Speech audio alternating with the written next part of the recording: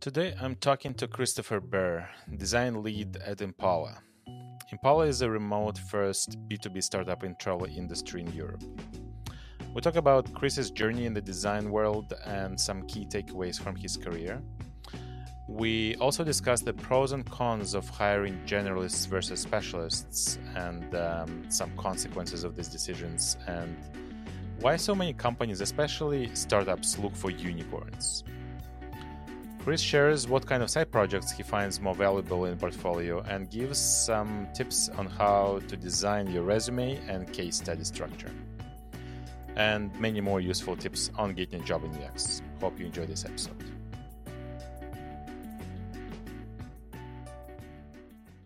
Thanks, Chris. Thanks for taking time and joining me on this episode. It's a real pleasure. Thank you very much for inviting me on. Let's start with your overview of your current role and the company and what do you do there? Yeah, so right now I am heading up the product design team at travel startup Impala. We're a B2B API platform company working in the hotel space, which brings its own unique challenges around, how do you incorporate design, and also just building out a team. So whilst my job title is nominally design lead, I'm also responsible for scaling the team up, deciding on how we approach our design tasks, and looking at kind of a lot of process and interdepartmental ways of working. Sounds cool. And where are you located? So Impala is a remote first company. I'm currently based in, I usually make the joke of sunny Edinburgh in Scotland. It's quite gloomy right now, but hey, leaning into the Scottish brand right there. But I mean, we have people all over Europe, which I think is a really great way to bring a lot of different perspectives into the team. That's amazing. Yeah, I agree. Having more flexible policies on diversity of locations and cultures definitely can bring more value from the diverse point of view perspective. Love it. Absolutely. Let's talk about your story, and I want to know why did you decide to go this way and do design for as a part of your role? And yeah, so tell me how did you get started in the industry?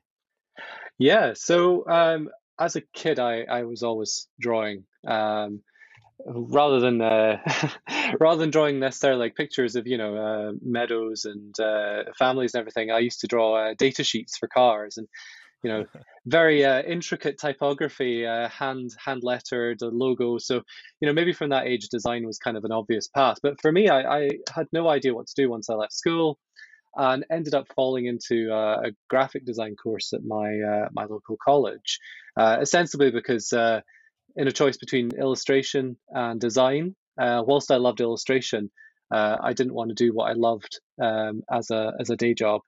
Um, there we go. Ended up doing exactly that. But yeah, from there, like graphic design for me, was the closest analog to the way that I like to be creative. And my understanding of UX design as a direction was I had no idea it was there. So after I graduated, I ended up going off and working at a newspaper and starting off producing um, a wonderful acronym BMDs, births, marriages, and deaths. So tiny little 3 centimeter square adverts that go into the newspaper and talk about, so and so's got married. And from there, really kind of scaled up, doing more print work, moving into the digital market and newspaper. And this was back in the day when flash adverts were a thing. Um, and it was really that kind of digital work that pushed me to learn more about computers, to learn more about web design and producing, something that was more than just like a little banner, to actually produce the websites that these banners went on. I got really lucky that a friend of mine from college owned a computer shop down the road, and he had a web web developer in residence, and that was really my first opportunity to start designing websites. And this was back in the day when this was all done in Photoshop, and handing over was sending over a JPEG. But from there and really building up that experience of doing live projects and putting as much gloss and filters on a button as I could manage. I got my break working at a marketing agency, um, to join as a graphic designer, but actually ended up doing a lot of wireframing, UX, and build as well. And this is not anything that's going to necessarily put a proper web developer to shame, but building WordPress sites, sitting down with clients and discussing the usability of their website. Um, and I think that kind of gradual move from graphic design into UX design continued through to my role at Skyscanner. Amazing opportunity where I got to work with a lot of other designers. Initially doing like UI design. Again, the old processes that look so embarrassing now. Where we get the wireframes from one team on the other side of the building. We'd add our layer on top. But I think the big break was working with the amazing Brian and Steph Rieger, who joined the design team and really kind of upended what it meant to be a designer. And I think that was where my passion for what I suppose is now product design really came across. So they really pushed the idea that designers should be working hand in glove with engineers, that we should be understanding the opportunities of our medium, so whether that's web or native. We did start working with Angular and coding. I mean, this was also the period of time where the unicorn designer was a thing, and hey, designers should be coding the front end. And whilst obviously I don't think I have an idea of like what a designer should do, but for me, I really enjoyed that, like getting a chance to have much more of an engagement with the engineers in my team. And I cut my teeth working with an amazing UX designer, Jackie Hunter. And we really complemented each other. So I learned so much about UX design from her. I was looking after the UI on like the core part of the Skyscanner website, the results view. And yeah, really kind of like working with the engineers there to rummage around in the front end code. Hand in the air, I did accidentally crash conversion for the hotel part of the website once. That's yeah. If you've ever done an interview and you've had that, like, what is the biggest mistake you've made? That is absolutely the answer that I would give. Um, but yeah, like that to me, like that working with other people and learning from them has been the kind of fundamental tent pegs of when I've seen my career develop, and when I've kind of gone from thinking I'm going to work in this way to learning that there are other ways of working. And fast forwarding from there, from Skyscanner through to Kaluza and working in the energy market, and now at Impala. um, I've seen kind of my career develop from the more I see, like doing stuff, role into mentoring, coaching, and managing, and then really thinking about like how does a design team work. Um, but I think for me, like always trying to question, how is the best way to work, and how should I be learning from others is the way that I've tried to think, so that I can really update and keep my skills current. Yeah, that sounds yeah, lots of pack there, especially like the flash memories. that Yeah, era I of would yeah, I wouldn't know definitely what to do. it definitely resonated and brought some memories. And it's kind of interesting how I feel like maybe my personal expectation, but the way you describe it, like I think we're aligned here, that the expected process and really how to design things have changed so much since that like phase of the industry.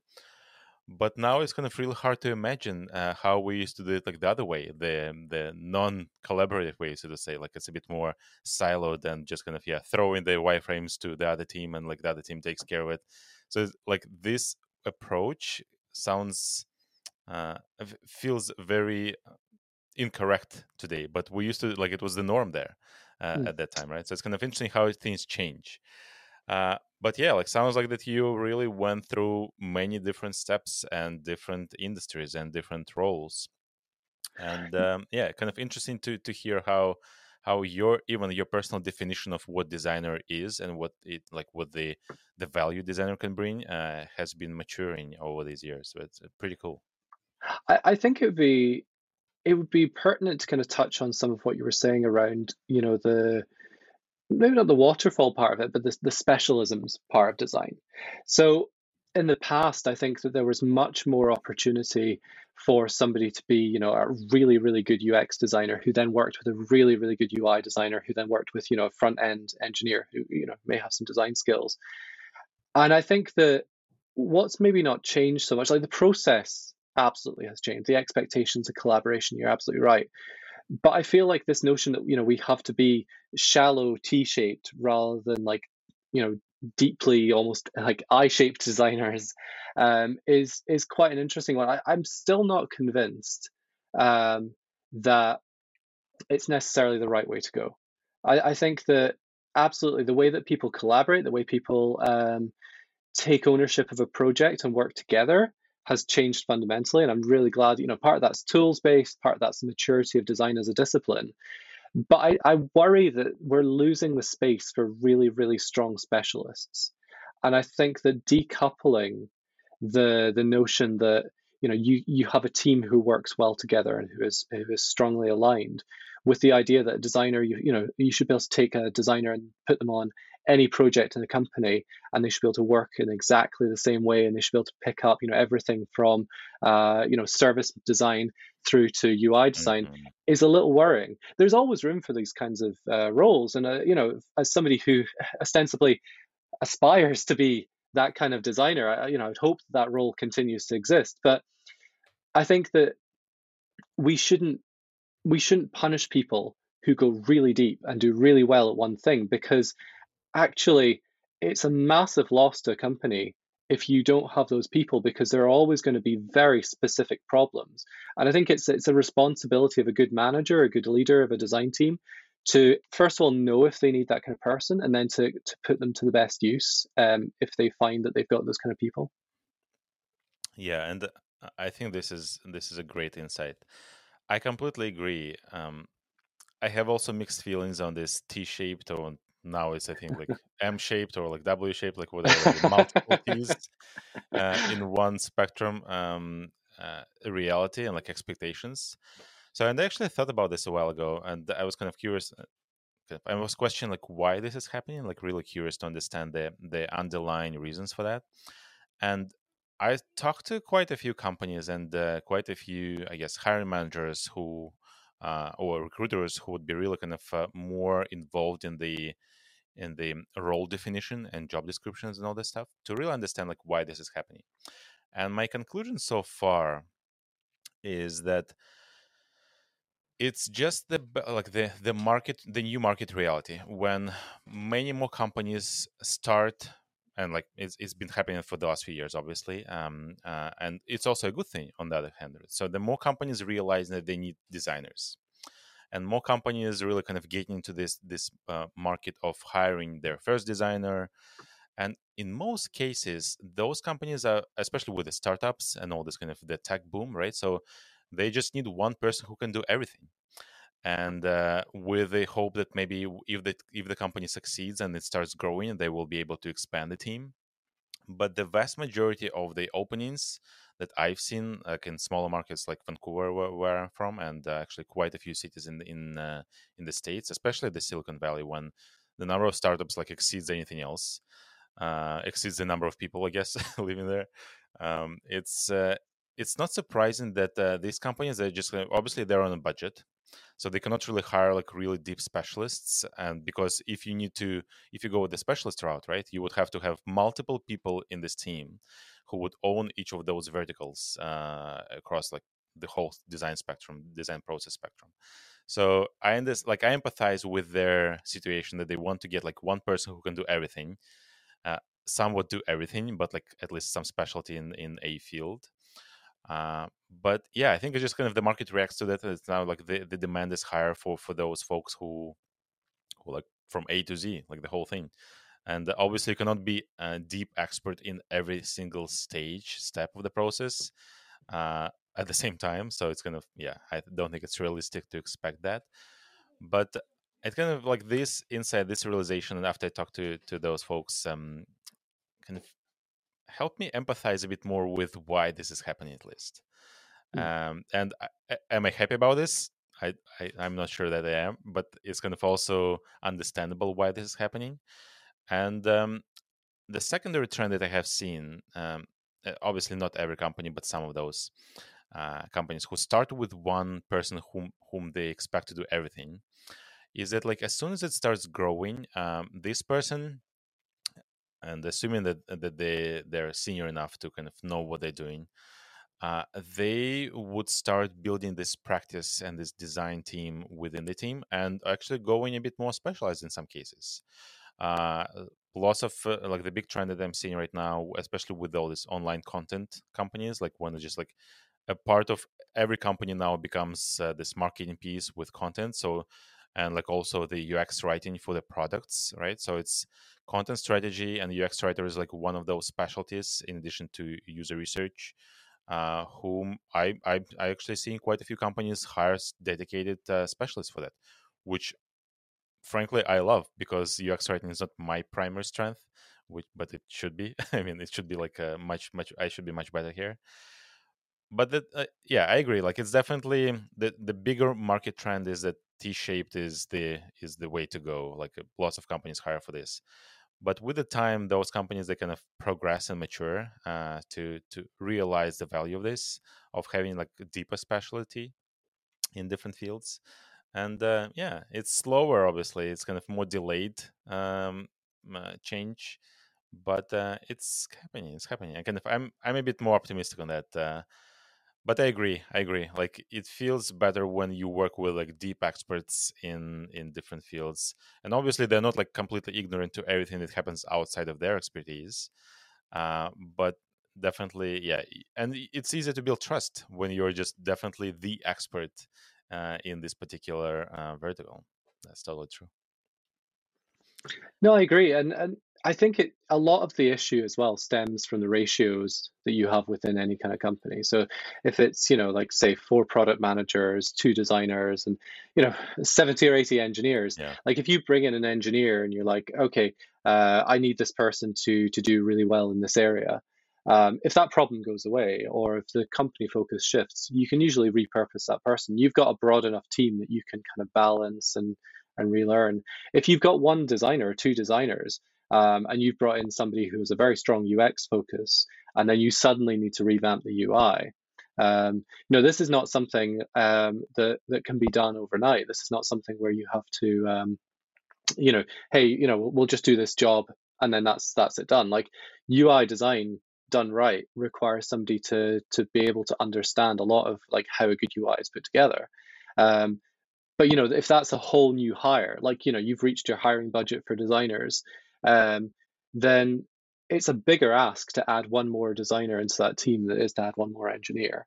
So like I can understand why teams want to have somebody T-shaped, because it's better to have somebody who can do like 4 things than 3 things. That's like bang for your buck.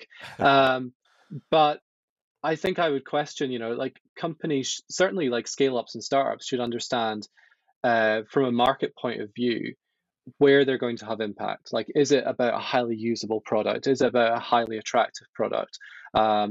Especially for like an API company. And we're starting to see a lot of, what were companies who produced a product now thinking more about like fundamentally like powering a platform, powering an API. Is somebody who can, think about the service part of things. Like, are they going to be more valuable overall? And I think a lot of it stems from the fact that, you talked about like a company making their first design hire. Like the person who has to make that decision, the person who has to write the job description, who has to do the interviews, is going to be basing a lot of their decisions about like designers they've worked with in the past. There's something that says, like whoever design reports into, like whoever the most senior person design reports into, is ultimately the head of design. And I think that's a really fair point. It's like, you can have a company where there's like, 4 senior designers, 2 junior designers, and somebody who is ostensibly like a director. But if they're reporting into the head of product, then product ultimately decides the direction of design. Um, and I think that, that can really affect the perception of where that designer is going to start working, because somebody can be T-shaped and they could be weaker maybe in like product planning. They could be weaker in front end. And what's naturally going to happen is the engineers and the product managers are just going to fill that gulf, and that person is going to theoretically be a T-shaped designer, but they're actually going to occupy a much smaller part of that surface area than if they'd hired for the very specific problem that design is solving, and were able to think about their end-to-end process in that way.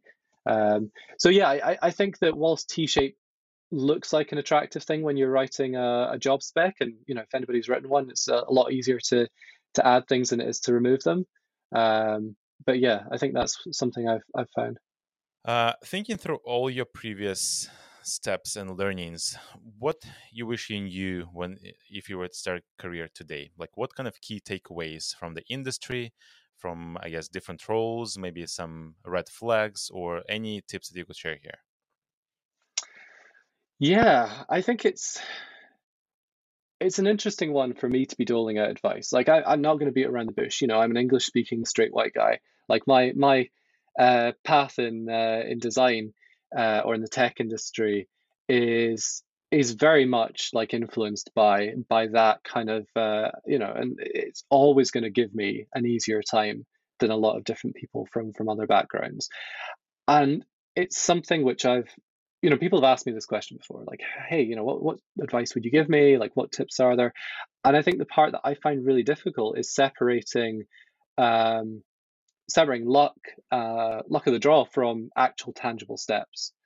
Um, Certainly, I think the things that have advanced me in my career have been like always trying to find new ways to apply what I was interested in. Like as I was saying, like going from um, a newspaper where everybody else, was were certainly stronger designers than me, but not people who are necessarily as interested in like trying new things or picking up new technologies. And certainly we're in a world where we have blockchain, we have all the Web3 kind of technologies, and whilst I'll certainly stake my side of the things, I think the whole crypto industry is concerning at best.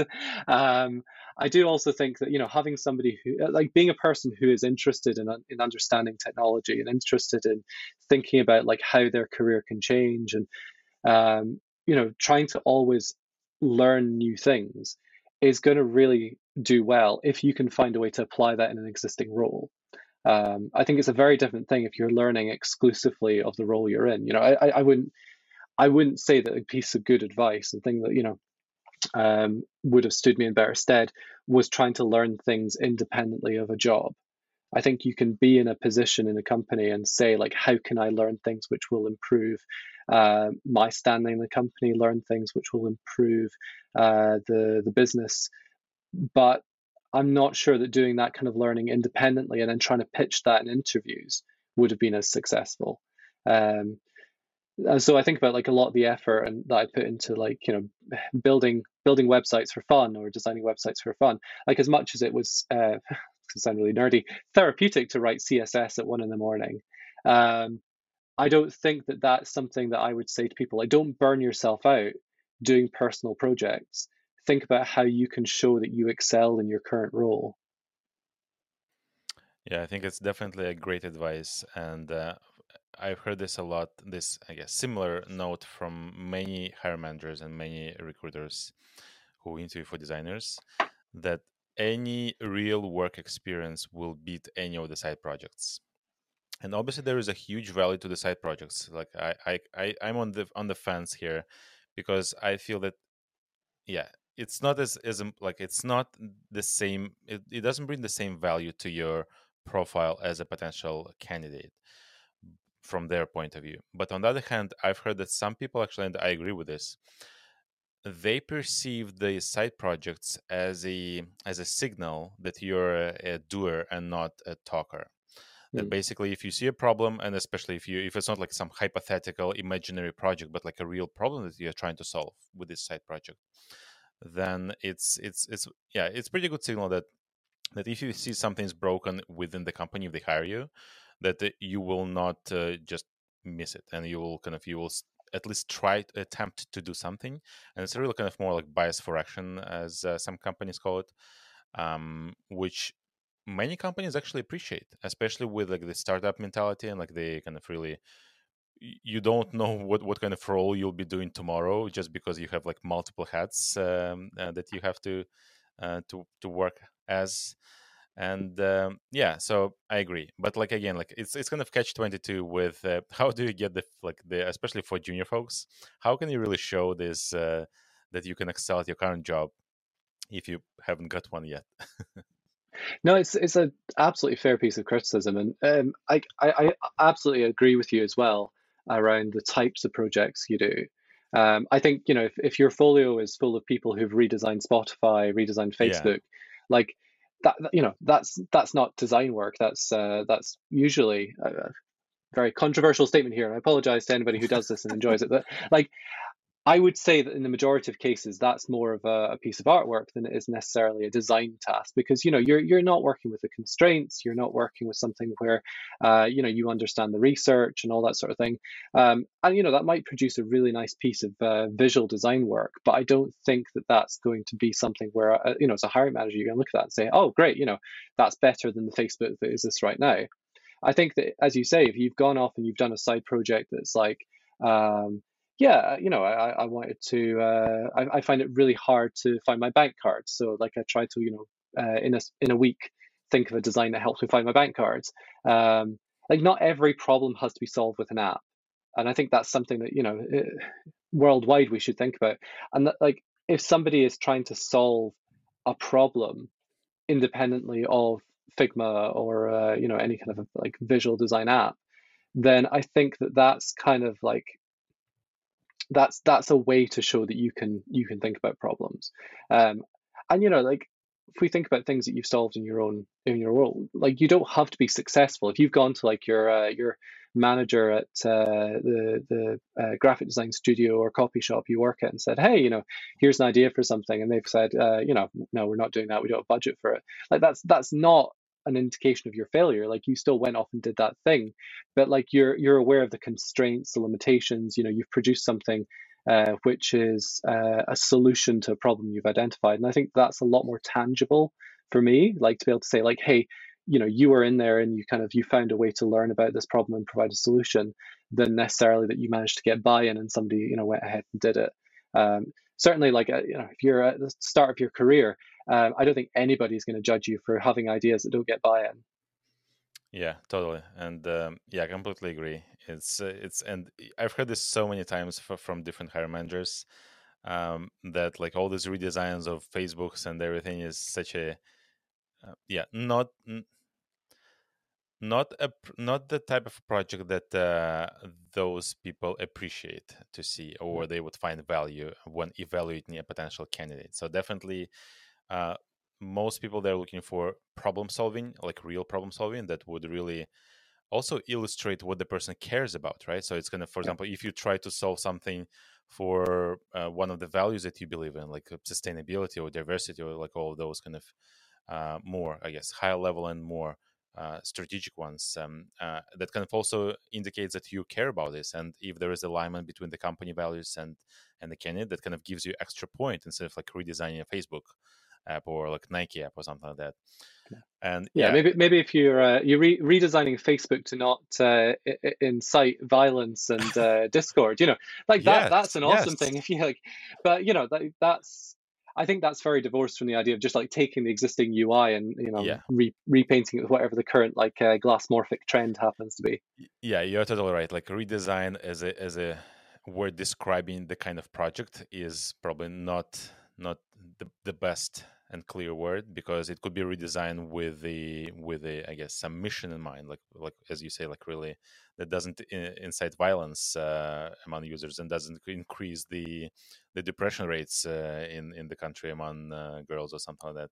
So that would be an interesting project actually to look at and to see how the person approaches the problem. Yeah, I agree with that.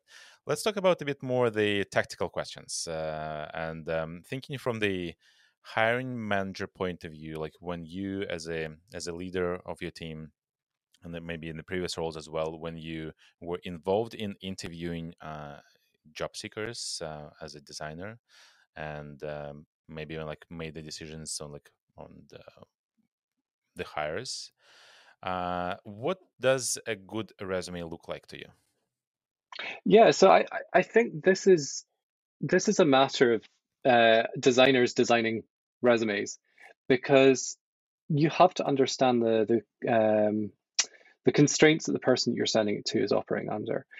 So I read something really great. It was a tweet by Gergely Orosz. It was about how hiring works at like Google versus hiring at a startup. So at Google, like their attrition rates are high enough that just to stay afloat, they've got to hire thousands of people every year.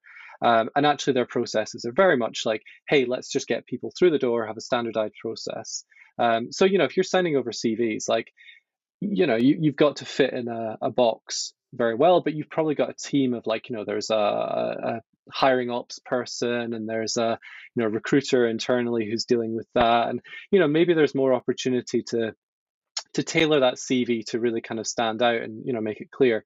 Whereas if you're applying to a startup or a scale up, you've got one person in there and they are reviewing hundreds of candidates. I think about the last role that I posted, and you know fundamentally there are so many talented people out there, but if I have to work to find that out on your CV, then it it makes my life a lot harder. And like I'm doing my job at the same time. So I think about like the CVs that I really struggle with were the ones where whether through like formatting of the tool they used, it wasn't possible to click a link on the PDF to go to their website. Their website's not really immediately obvious. Experience is not really clearly structured. So like I know above the fold is kind of like a contentious topic in web design. In CV design, above the fold is really important for me, because if I can scan a CV, or sorry, resume, if you're outside the UK, and say like, hey, there's the website, right? I'll open that in the background. What is their experience? How long have they been working? Where have they been working? For me, that's really valuable, and it's quite a kind of emotional thing of being able to like, oh, great, this is an application which I can really quickly get into the meat of what somebody's looking at. And I think like it's all personal preference when it comes down to the content. I'm sure every designer who's asked, like aspiring to interview somewhere has read things that say, hey, put all your thinking on this, or hey, just show the pictures of what you've done, or hey, say about the team that you worked with. So it's pretty much rolling the dice on what the person who's interviewing or reviewing your folio is going to be looking for. But like for me, it's kind of a pyramid. Like, first of all, I just want to see if they can lay out a screen properly. So, like, nice, big, easy to view images of the application you've worked on, um, absolute core to me. Like, if I can see that straight away, I know, like, hey, this person is at least competent. And like, it's dependent on the seniority you're recruiting for as well. But starting off with that pyramid, like, hey, if I look at this project you've done, do you know how to do this? After that, it's a matter of understanding the role in it, because unless you're a dishonest person, if you've worked in a team, you're going to say, right, okay, I worked with a service designer on this, and then we did this part, we did some interviews with a user researcher. Like, that's the next kind of part of the pyramid, and understanding, do they work well with others? Did they work with others? Or hey, amazingly, did they do this whole end-to-end project by themselves? And I think that's, after you've got through those kind of like very basic things, that's when you can afford the time to maybe read a little bit about like, oh, how did you do this? What did you do? How did you maybe hand off that work to others in your team? And again, that's a matter of, seniority of the role. Like if you're looking at somebody at the junior end, odds are, it's a very kind of like prescriptive process. They've maybe done a little bit of what they're told to by the product manager. That's absolutely fine. Like, we all start somewhere. Versus a senior, where you're probably expecting them to be able to take on a lot more ownership, a lot more kind of like pushback on the requirements. Maybe the whole project kind of came about through some user research that they either ran or worked with a researcher on.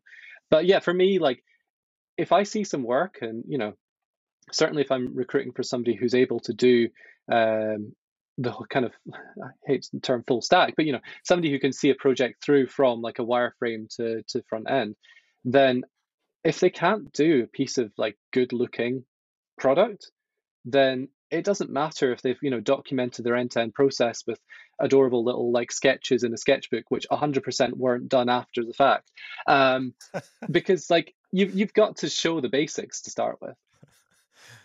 That's pretty cool. So that kind of spilled over into the portfolio expectations, right?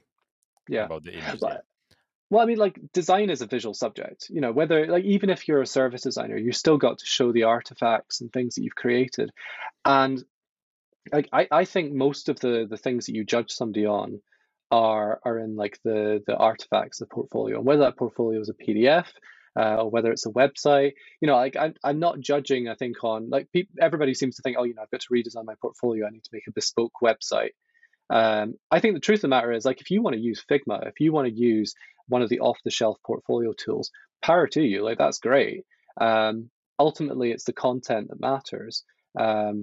Maybe don't load, like, one of the things that I've really struggled with is somebody who had something like 44 megabyte images, and that definitely took a while to load. But if you can use a tool off the shelf, great. Like, I'm not expecting you to code unless that's in the job description.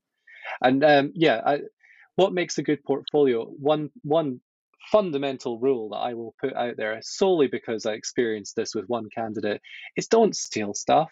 Don't pass off other people's design as your own, especially in a very private Google Slides doc, because you've done it. Because I fundamentally will reverse image search stuff like that, and yeah, just don't do that. Yeah, yeah, that's definitely a big ethical red flag if a person does something like this. And that's not recommending doing this, or even like I, misrepresenting your role when you work in a team, right? So that happens a lot actually, especially what I've seen like with junior folks, like especially when they have like a team project, but they kind of minimize the roles of others, and it looks like there's like everybody they did everything themselves, which when you start asking questions, that's actually not the reality, and kind of a bit misleading at the very least, and also quite harms the image and potentially the reputation factor. And how can you trust this person with the next project, like if they are not completely transparent with some basics like that? yeah.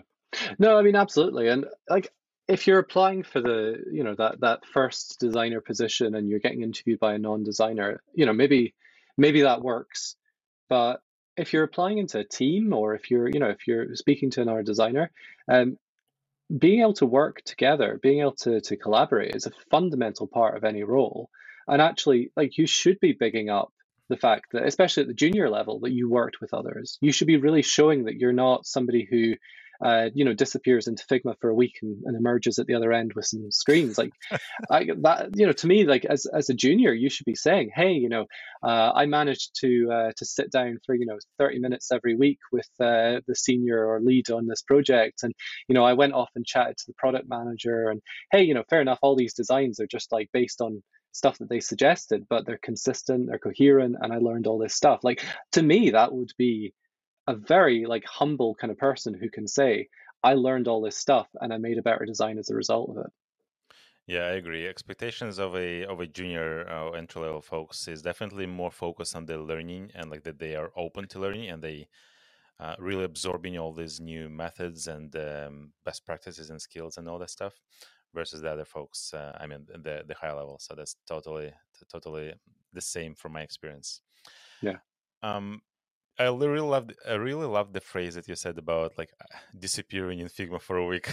I think I'll adopt this as my status in Slack from time to time. That's really cool. Yeah, Uh, just what is it? Well, I mean, we've got the audio chat now in Figma, so maybe it's a little bit harder to do. Cool. Okay, so maybe one more question from the kind of interview process theme is design exercises and like take home exercises and like the expectations that many companies have of those. The vast majority of the interview processes that I have seen or have heard of is they have some kind of step to really understand how the candidate can design stuff. Like it could be like real time whiteboarding session, or it could be take home design exercise, and both options have their pros and cons. I'm curious to hear your thoughts on uh, either of the like both of these bigger options, and maybe there is a better way. What do you think is the best way to do this? Because um, both current options that I have seen, they're kind of exclude some segment of the audience, of the applicants, for various reasons. So it's very, I guess, debatable topic right now, and at least on my end here. And I'm curious to hear what you think would be a better way, and what are really your overall thoughts on these. Yeah, and I think this comes back to our question before about the idea of, a T-shaped designer. Because, if you've got somebody who's specialized, and I think about like UX writers, for example, there's a lot that you can do, again, aligned against seniority when you do a task to be like, hey, this is a very narrow area of the discipline, and it's maybe a lot easier to test you in like a 30-minute, 1 hour isolated session. So I think if you're going to be doing any kind of design exercise, and like coming out straight away and saying like take home tasks, absolutely against them. I understand why some companies have to do them. I understand the constraints that that operate, and I also understand that for some candidates they're a red flag. I don't think that I have the I don't think I have the kind of like they should be banned and like put into, was it, room Mhm. 101.